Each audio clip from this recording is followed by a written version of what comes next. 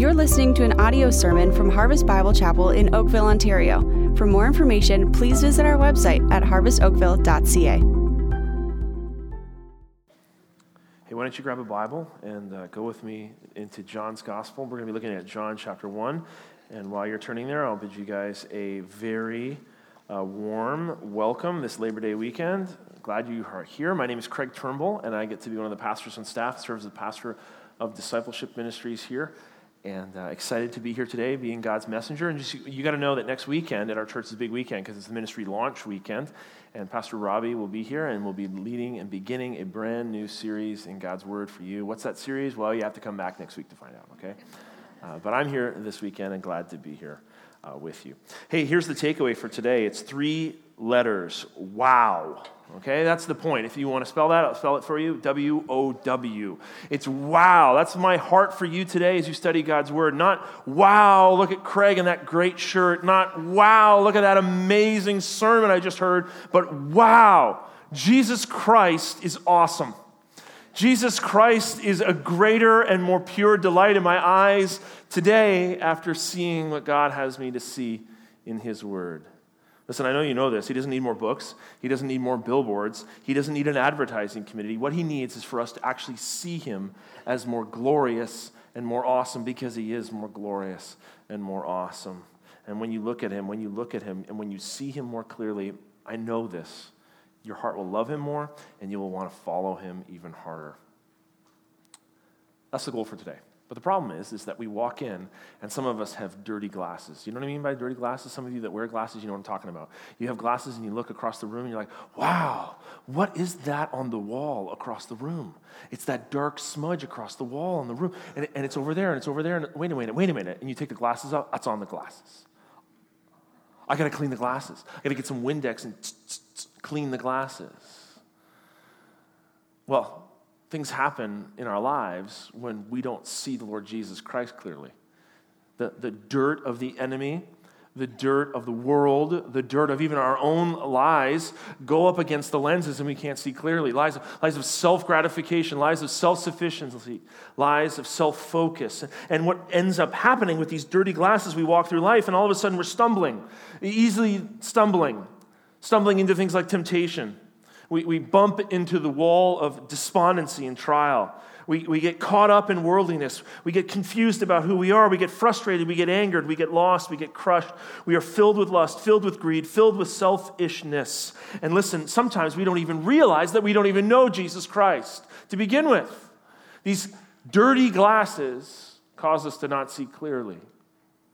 Well, I think what's time for today, we need some cleaner. We need some of that good blue stuff. We need that Windex. And I think it's time for some spiritual Windex. And what's great is that Jesus gives us some spiritual Windex in the text today. And my hope, and as we walk through the text, my prayer for you is that you would begin to see him more clearly. And as you see him more clearly, you would love him more fully and follow him even harder than you already do. Before our eyes today, in John chapter 1, we get a crash course in who Jesus Christ is. And you're going to witness in just a few seconds Jesus walking right up to a disciple and saying, hey, let me have those glasses. Let me clean that for you. Let me show you exactly who I really am. And that's a great truth even before we start, is that it's Jesus who does it. Jesus walks up. Jesus cleans. Jesus gives sight. Apart from Jesus Christ, we can do nothing. Unless he builds, we labor in vain. We need him. We need him. What's this crash course in Jesus Christ? Let's take a look at it. The text for us in front of us is John chapter 1, beginning in verse 43. Let me read it for us. Verse 43, the next day Jesus decided to go to Galilee. He found Philip and said to him, follow me. Now Philip was from Bethsaida, the city of Andrew and Peter. Philip found Nathanael and said to him, we have found him of whom Moses and the law and also the prophets wrote, Jesus of Nazareth, the son of Joseph. Nathanael said to him, can anything good come out of Nazareth? Philip said to him, come and see. And so Jesus saw Nathanael coming to him and said of him, behold, an Israelite indeed, in whom there is no deceit. Nathanael said to him, how do you know me? Jesus answered, before Philip called you, when you were under the fig tree, I saw you. Nathanael answered him, Rabbi, you are the Son of God, you are the King of Israel. And Jesus answered him, because I said to you, I saw you under the fig tree, do you believe? you will see greater things than these.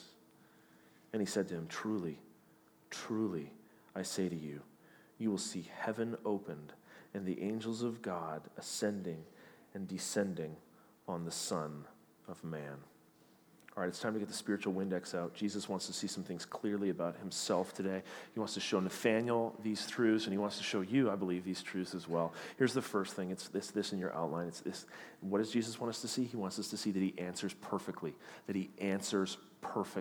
Now, up until this point in John chapter 1, Jesus has been baptized, and he's walking around in the Sea of Galilee area, and he's picking disciples. And he stops in this one town called Bethsaida, and we're told the day before he picks two disciples, one by the name of Simon, whom he would later call Peter, and then one by the name of Andrew. He grabs these disciples, two fishermen brothers, and now he's going to this town. In verse 43, we read that the next day Jesus decided to go to Galilee. He found Philip and said to him, "Follow me."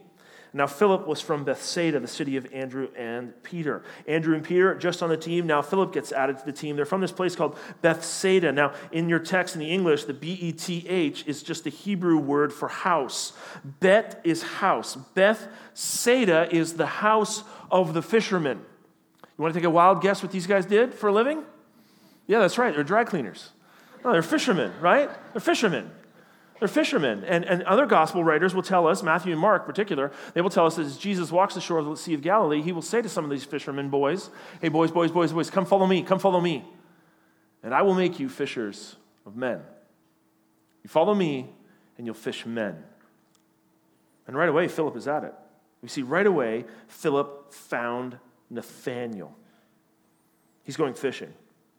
Now, Nathanael, who is this Nathanael guy? Nathanael pops up only in the Gospel of John.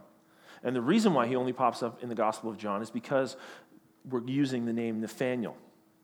Most commentators are agreed that Nathanael is actually most commonly called in the other Gospels by his dad's name. And what would happen very commonly in that time, in the customs and the cultures, is particularly if you were a young man, you would be called associated with your dad's name. And that happens even in cultures around the world, even today. So if I was being raised in that culture, in that day, I would be called Bar David. My dad's name, David. Bar, son of David. Now, what was Nathanael mostly called in the other gospel writers? He was called Bartholomew. His dad's name was Tholomew. Now, why is that important, Craig? That seems like trivia. No, it's important because what John will do under the inspiration of the Holy Spirit is he shelves the title of son of, that bar piece, because he wants to use son of to show us something even more incredible. In fact, he reserves the title son of and what would follow only for Jesus. And we'll track through this passage, and you'll see exactly what I mean. But it's just Nathanael. You still with me? It's just Nathanael for this passage. What's important is what Philip says to Nathanael. It's in verse 45. He says, "We found him of whom Moses in the law and also the prophets wrote, Jesus of Nazareth, the son of God, the son of Joseph, the son of Joseph." What's Philip saying? He's saying we found him. We found him. We've been looking for him for so long. We found the promised one of Scripture. All of the promises in Scripture, we found him. You say promises, where are the promises in Scripture? Well, the Old Testament is filled with promises of Scripture. How about this one coming from Deuteronomy 18:18? This is 1,400 years before Jesus was in that moment. This is spoken to and through Moses. "I will raise up for them a prophet like you, Moses, from among their brothers, and I will put my words in his mouth, and he shall speak to them all that I command him."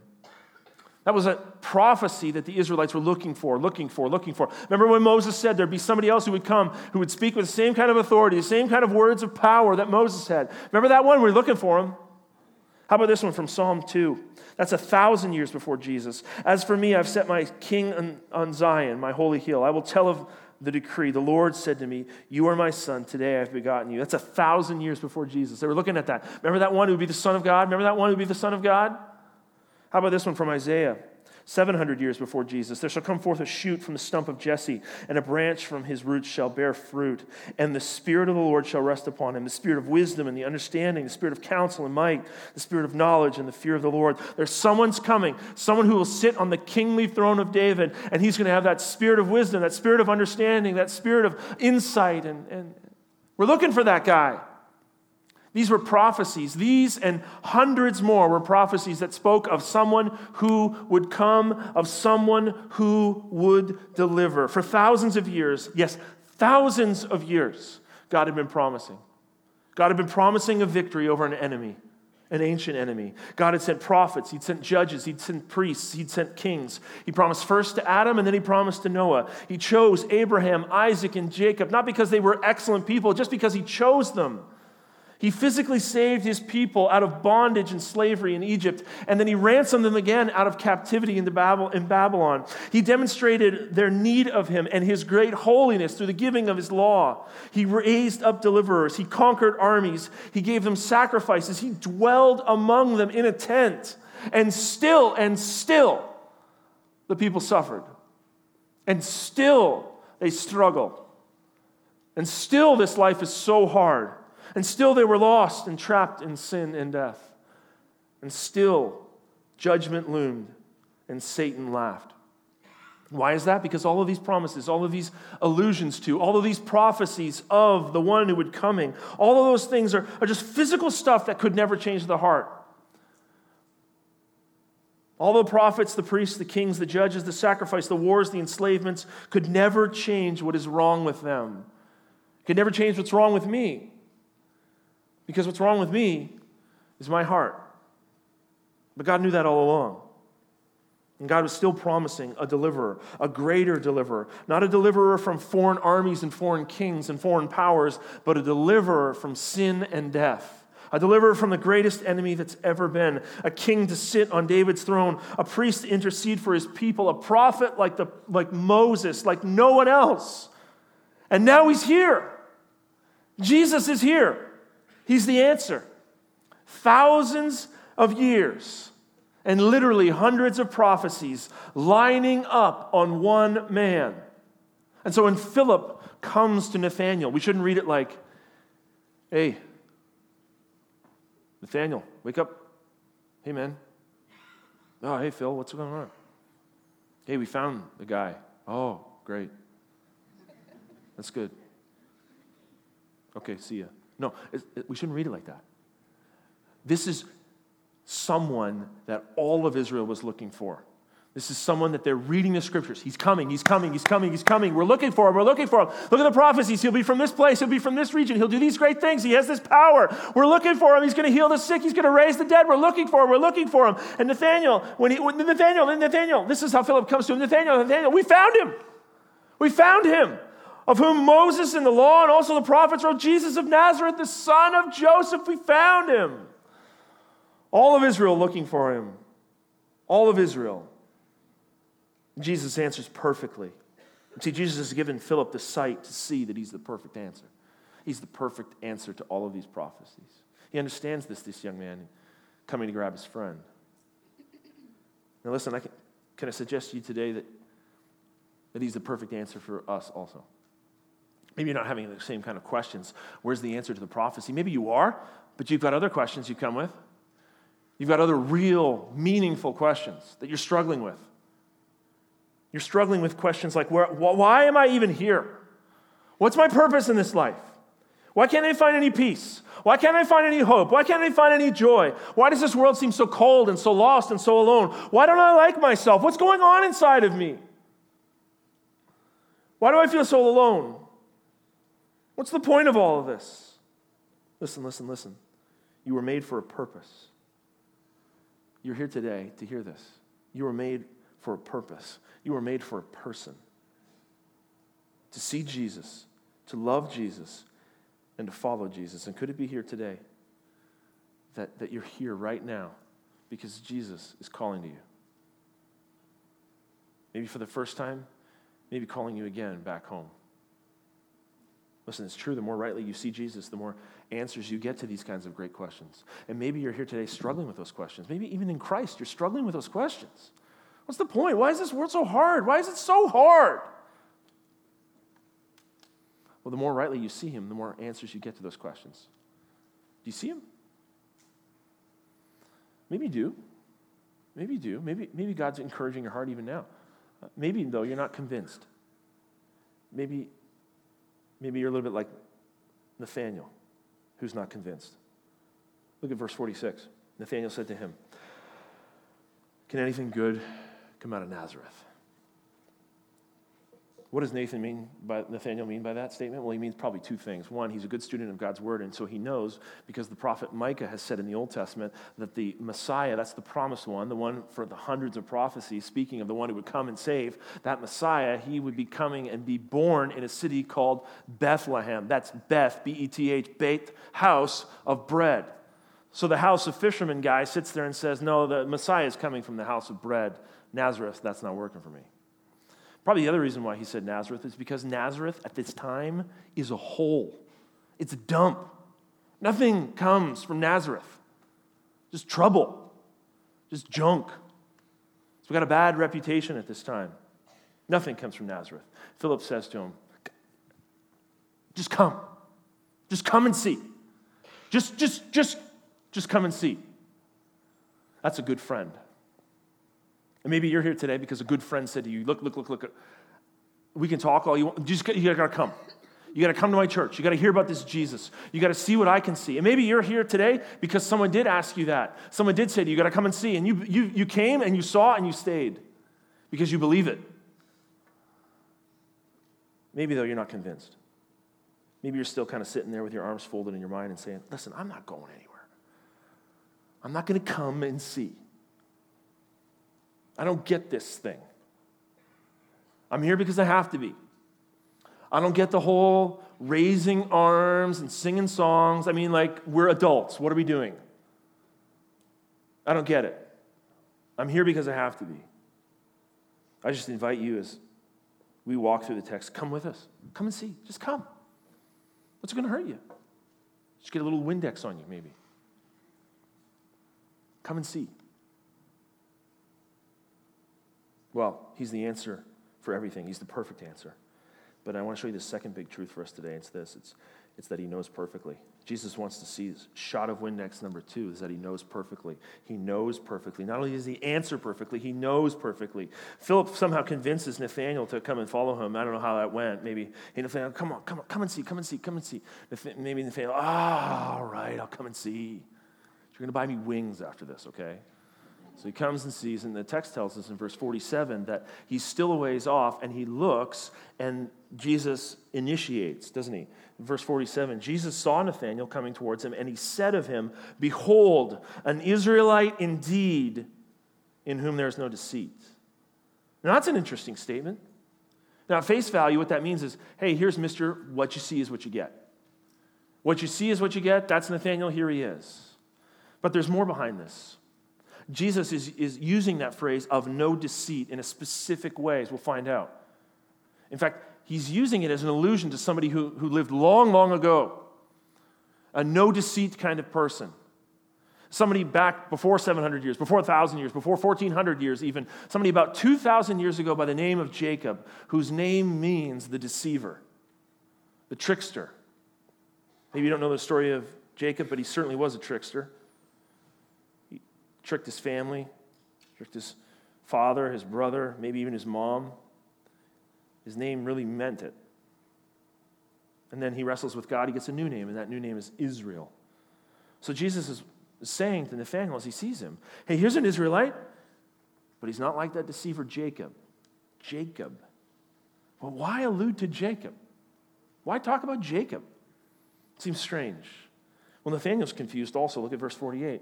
Nathanael says to him, how do you know me? How do you know me? Right? How do you know me? It's not like he can walk up. Not like there's a sign on his head that says a no deceiver kind of guy. It reminds me of the story of my friend who went to the store and he was buying something at the store and the clerk is helping him and he's checking out and everything like that. And the clerk leans across the counter and says, is there anything else I can get you? And then he uses my friend's name. My friend backs away. How do you know my name? And the clerk says, well, it's written right on your shirt. Jesus can't do that with Nathanael, right? He doesn't have it on his shirt. I'm a no deceit, Mr. What you see is what you get kind of guy. It's not like he looks at a physical feature like big arms and says, well, that guy can curl 200 pounds for sure. No, he stares right into his soul. This is a guy who's not a deceiver. This is a guy who's not a trickster. He's a truth teller. How do you know me? And Jesus answers him in verse 48. Before Philip called you, when you were under the fig tree, I saw you. I saw you.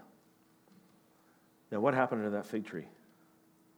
Where was that fig tree? How long ago was that fig tree? We don't know. The text doesn't tell us. But what I can tell you is in that moment, that one moment, Jesus proved to Nathanael that he knows perfectly. In that 1 second, maybe a crisis of the soul under the fig tree, maybe a season of difficulty, a season of adversity, a hard moment, sitting under the fig tree, Jesus says, I saw you under that fig tree. I saw you there. I know that. Now let's stop for a second, because that's a truth for us also today, that we dare not pass over. I don't care whether you're named Nathaniel or Philip or Peter or Craig or whatever your name is. Jesus is telling us something very clearly here. It's that he knows perfectly. Jesus knows perfectly. Theologians call this omniscience. He knows everything. As fully God, Jesus knows. That's not a truth to fly over, although we can just say it. Hey, yeah, he knows everything. But sometimes we forget the implications of what that means. What does it mean? Well, I think when we think about the omniscience of God, it should cause our heart to respond in two ways. Well, the first way it should cause our heart to respond, if this diagram helps you, is it should bring some reverence in my life. When I know that Jesus sees me under every fig tree in life, it should bring some reverence. I should be saying to myself, wow, I should watch how I behave. I should consider my actions. He knows who I really am. He knows every time I give into temptation. He knows my frustrations with my family. He knows my self-centered thinking. He knows when I cheat. He knows when I lie. He knows when I steal. He knows when I think like I do about that woman who isn't my wife or that man who isn't my husband. He knows what I daydream about. He knows my sin. He knows the moments when I'm positioned with choosing to sin or choosing to obey, and I choose sin. He knows that even when I'm alone. He knows. He knows. He's omniscient. He sees me under every single fig tree of life. Listen. You cannot blow smoke at God. You cannot walk up to God at the end of your life and say, yeah, but he knows. You can lie to your wife.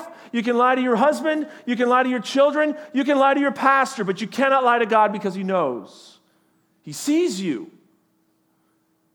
He knows what kind of person you are. The omniscience of God should cause our heart to shake with fearful reverence. But there's another thing that the omniscience of God should bring to us, and it's comfort. Just as he knows me when I struggle in sin, he knows me when I struggle in obedience. He knows the difficult choices I make to be obedient, even in the middle of a difficult relationship. Even when it's hard at work, he knows and sees the fig tree I sit under when I choose to make the right choices for God, choose to obey. He sees me struggling in my difficult marriage. He sees me agonizing over kids who don't know him, weeping on my knees in prayer. He sees my worshipful giving. He sees my heart as I sing songs. Even when it's hard, I sing them. Even when the tears start to come. He sees the moments of obedience when it's presented before me, when no one else will know, when I can choose to obey or choose to disobey, and I choose to obey. He sees that. He sees the difficulty I face. He sees the times when I feel so worn out. He sees me when I feel like quitting. You realize this, don't you, that Jesus sees every single fig tree you've ever been under. He sees it. He knows. He knows.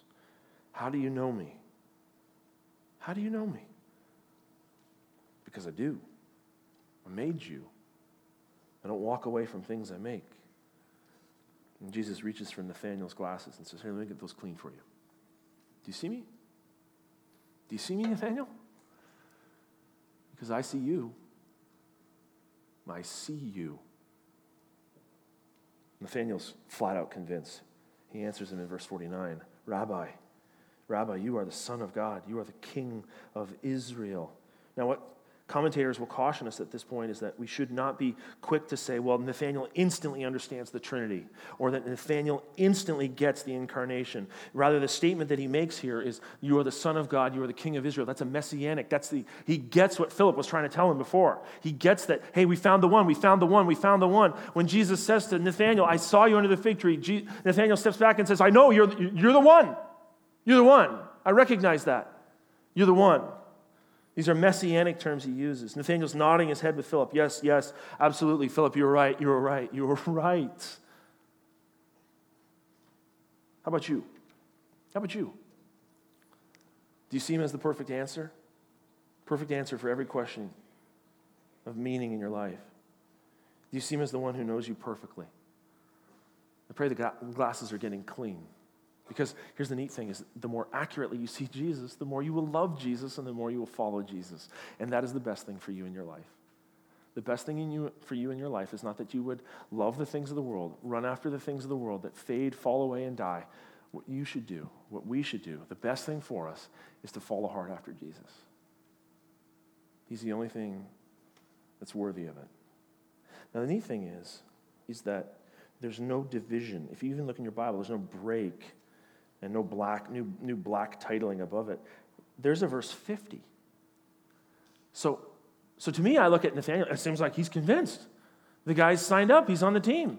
But Jesus continues to go. He continues to come at him. And amazingly, the story's not done. Amazingly, Jesus is going to reach for the Windex one more time.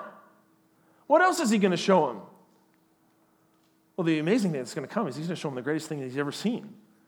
Here, Nathanael, it's not quite clean yet. Let me just show you one more amazing thing. Come and see. Come and see me. Let me give you the last one here. Last point in our outline. You should come and see Jesus, that he's a perfect answer, also that he knows you perfectly. But the third thing is also that he guarantees perfectly. He guarantees perfectly. Verse 50 in our text, Jesus answered him, well, wait, Nathanael, because I saw you, because I said to you, I saw you under the fig tree, do you believe? Nathanael, you will see greater things than these. Jesus isn't surprised by Nathanael's answer, but he does give him one amazing promise. You will see greater things than these. Guaranteed. Guaranteed. Nathanael, you think it's amazing that I can tell you about the fig tree. How about something far, far, far greater than that? And then he unloads with this statement in verse 51. And he said to him, truly, truly, I say to you, you will see heaven opened and the angels of God ascending and descending on the Son of Man. You notice the progression of the text, the son of Joseph, the Son of God, now the Son of Man. That son of means an association with. So Jesus as the son of Joseph, I associate my life with Joseph, my dad. Jesus as the Son of God, I associate my life with God, this awesome God. Now Jesus is the Son of Man, I'm associating my life with man. Interesting. Now, what's this ascending and descending business all about? When did that happen? Now, we have the wonderful advantage of having all of the gospel in front of us. Nathanael doesn't have the gospel of John in front of him. That story's waiting to be written. But we have it all. We have everything that God wants for us in the pages of Scripture right now. And we can read all of John's gospel. And we can read all of Matthew's and Mark's and Luke. And we can find this exact location where the angels are ascending and descending upon the Son of Man, Jesus. And where is that? Where is it? You say to me, well, I don't know. You're teaching us. You tell us. Where is it? Well, before we get there, remember back in verse 47? Back in verse 47, what does Jesus call Nathanael? Behold, an Israelite indeed, in whom there is no deceit. Here's somebody coming who's not a deceiver, not a trickster, not like that guy Jacob. And we were left wondering, why does he allude to Jacob? Turn with me in your Bibles. You've got to turn there, okay? Genesis 28. Genesis 28. Let's find this place of ascending and descending. While you're turning there, Jacob, at this point in Jacob's story, he has basically been true to his name and he's tricked everybody he's known. He's tricked his brother Esau out of his birthright. He's tricked his dad, Isaac, out of the blessing. He's probably even tricked his mom at some point, and now he's on the run because everybody doesn't like that. Everybody doesn't like it when you deceive them over and over again. And he's on the run, frankly, for his life. And he finds himself out in the wilderness, out in the middle of the night. Verse 10 of Genesis 28 says this, Jacob left Beersheba, and he went to Haran. And he came to a certain place and stayed there that night because the sun had set. And taking out one of the stones of the place, he put it under his head and laid down in the place to sleep. Verse 12, and then he dreamed, and behold, there was a ladder set up on the earth, and the top of it reached to heaven. And behold, the angels of God were ascending and descending on it. Verse 13, see this, see this, see this. And behold, the Lord stood above it and said, I am the Lord, the God of Abraham, your father, and the God of Isaac. The land, and then he gives these promises. The land on which you lie I will give to you and your offspring. Your offspring shall be like the dust of the earth, and they shall spread abroad to the west and the east and the north and the south. And in you, all the offspring, shall all the families of the earth be blessed. Behold, I am with you, and I will keep you wherever you go, and I will bring you back to this land, for I will not leave you until I have done what I have promised you. And then Jacob awoke from sleep and said, surely the Lord is in this place, and I didn't know it. And he was afraid and said, how awesome is this place? This is none other than the house of God, and this is the gate of heaven. So early in the morning, Jacob took the stone that he put under his head, and he set it up for a pillow, and he poured oil on top of it, and he called the name of that place Bethel. Now, Bethel, B-E-T-H, there's that house part again. Not the house of fishermen, not the house of bread, but the house, Bethel, of God. Jacob wakes up and says, surely the Lord is in this place. Now, what's Jesus doing in John chapter 1? Jesus looks across at Nathanael and says, surely you will see angels ascending and descending upon the Son of Man. It's a clear reference to Genesis 28, but what's the difference between Genesis 28 and John chapter 1? Where is the Lord in Genesis 28? He's at the top of the ladder in heaven. Where is the Lord in John chapter 1? He's at the bottom of the ladder, on the ground, in the turf, in the war zone, working for his people, saving for his people. Jesus has arrived. Jesus stands before Nathanael and says, guess what? Guess what? I am here. God is here now. And the problems will be fixed. I have come. I will save. Now, the Word of God does not tell us what Nathanael's response is, but you know what it was? It was jaw ground drop. And I'm sure it was something like what Jacob said, surely the Lord is in this place. God incarnate walks the face of the earth. No, Philip, I am not just the son of Joseph. No, Nathanael, I am not just in the messianic sense the Son of God. Jesus says, I am the Son of Man. I am the Messiah. I am the Lord God on the earth right now. And as Jesus cleans the glasses, Nathanael sees he's the perfect answer. He's the perfect answer. He knows me perfectly. And the perfect guarantee is that God is here. God is here. I have come, Nathanael. I am here. I am the focal point of heaven and earth. You will see greater things.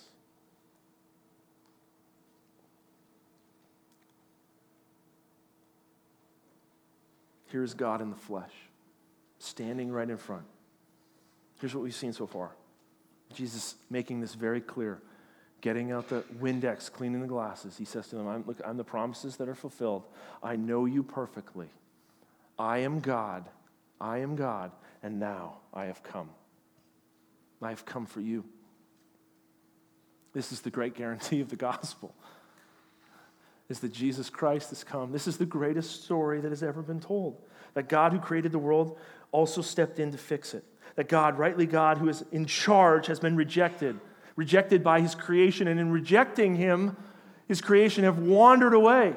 In rejecting God, we worship ourselves or others or the things that we make or the things that others make or our dreams or our hopes or our aspirations. In rejecting God and his life, we suffer death. In rejecting God and his truth, we embrace lives of self-sufficiency, of isolation, of loneliness, of depression, of fear, of anger, and of hate. Of rejecting God, we've run from the Father who loves us so wondrously, so much, and as a perfect Father loves so much. A perfect father would do anything for his kids. And the wondrous, glorious truth of the gospel is that he did. That Jesus Christ, God incarnate upon the cross as a willful sacrifice for my sin, hangs in my place. His life is given in my place that I might receive his life and his righteousness and his joy and know just how much God loves me. So Jesus says to Nathanael, Nathanael, you think it's amazing that I said I saw you under the tree?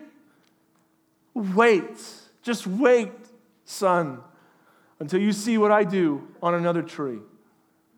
Just wait until you see how I take your sin. Wait how I take your brokenness. I take your alienation from someone who loves you so much, and I place it upon me. And wait until you see how my sacrifice will bring you home. You will see greater things than these.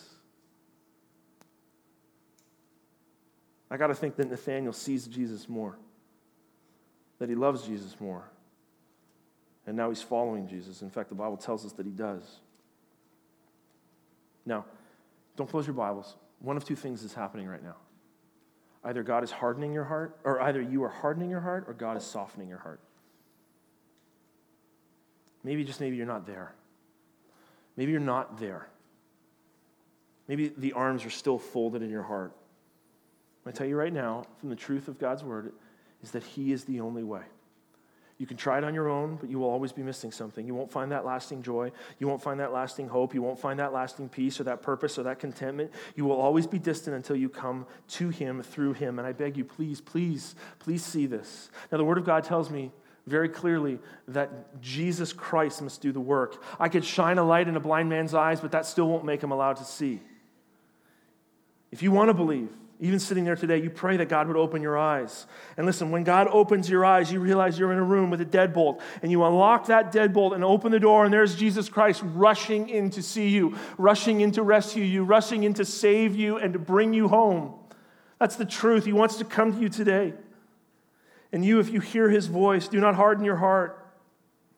Maybe today for you it's starting to make sense. It's finally making sense. You've heard about this Jesus for so long, but today your heart is being softened and you need to hear this.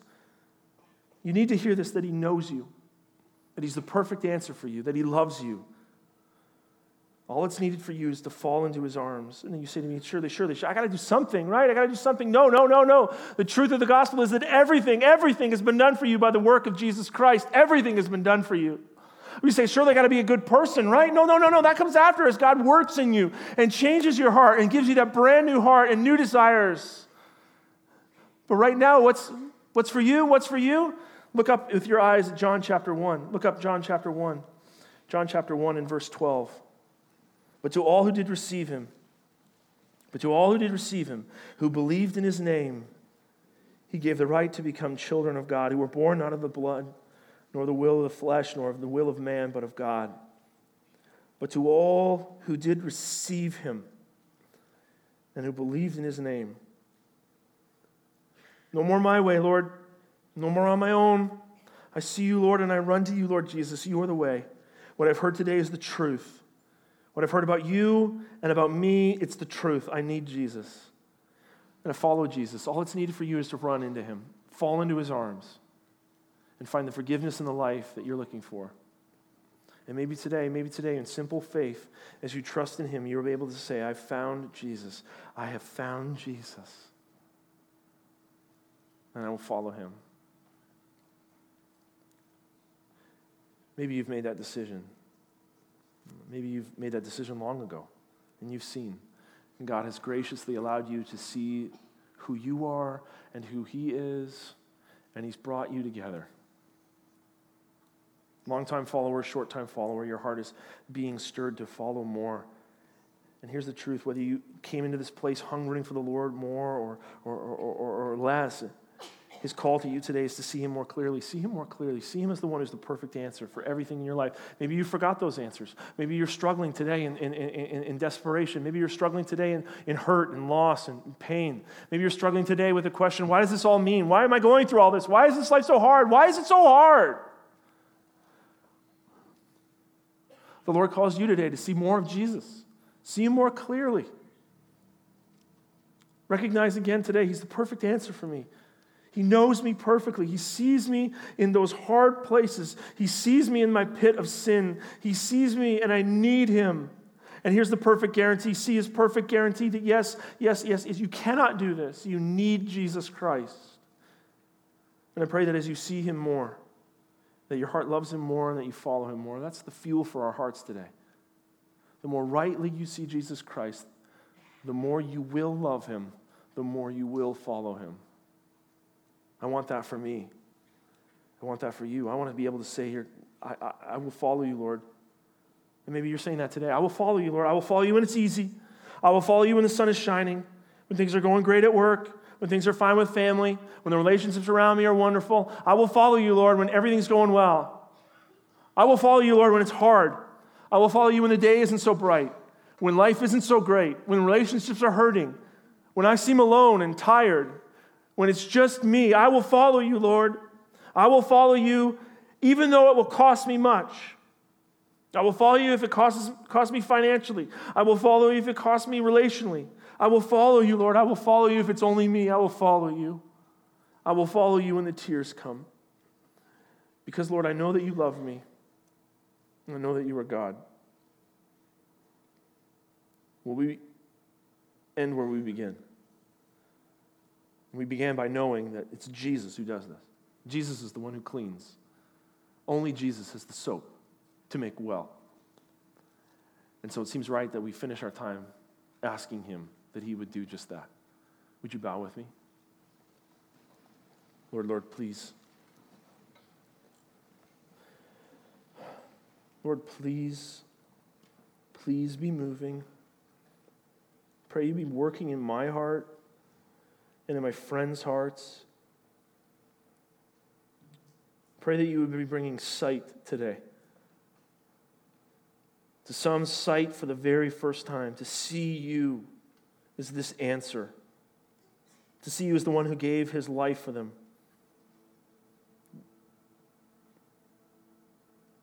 Lord, we know that apart from you we can do nothing. That unless you build a house, the laborers labor in vain. And so, God, we need you to be opening eyes and opening hearts. Some for the first time, and some maybe even today just for freshness. Lord, we need to see you because we've been stumbling too much in temptation. Lord, we need to see you because we've been despondent in the middle of trial. We need to see you, God, because there's too much worldliness in my heart.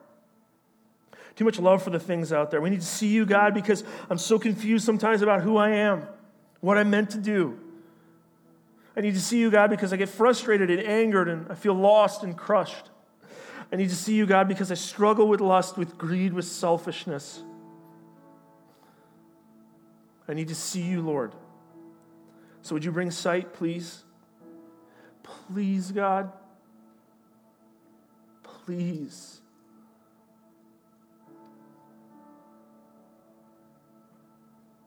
The only thing I need in this life is more of you. And I pray, God, that as hearts pray this, that we would be saying, yes, I love my Savior. I love my Savior. And yes, I will follow. And Lord, as we finish our time together in song, I pray, God, that hearts be lifted to you and the prayer continues. The prayer through the song now. As we sing out to you, I will follow you. I will follow you in the good, in the bad, in the hard, in the difficult, in the easy. I will follow you. Lord, lift our hearts and our voices to you now in worship. Would you receive our worship? We pray this in Jesus' name. Amen.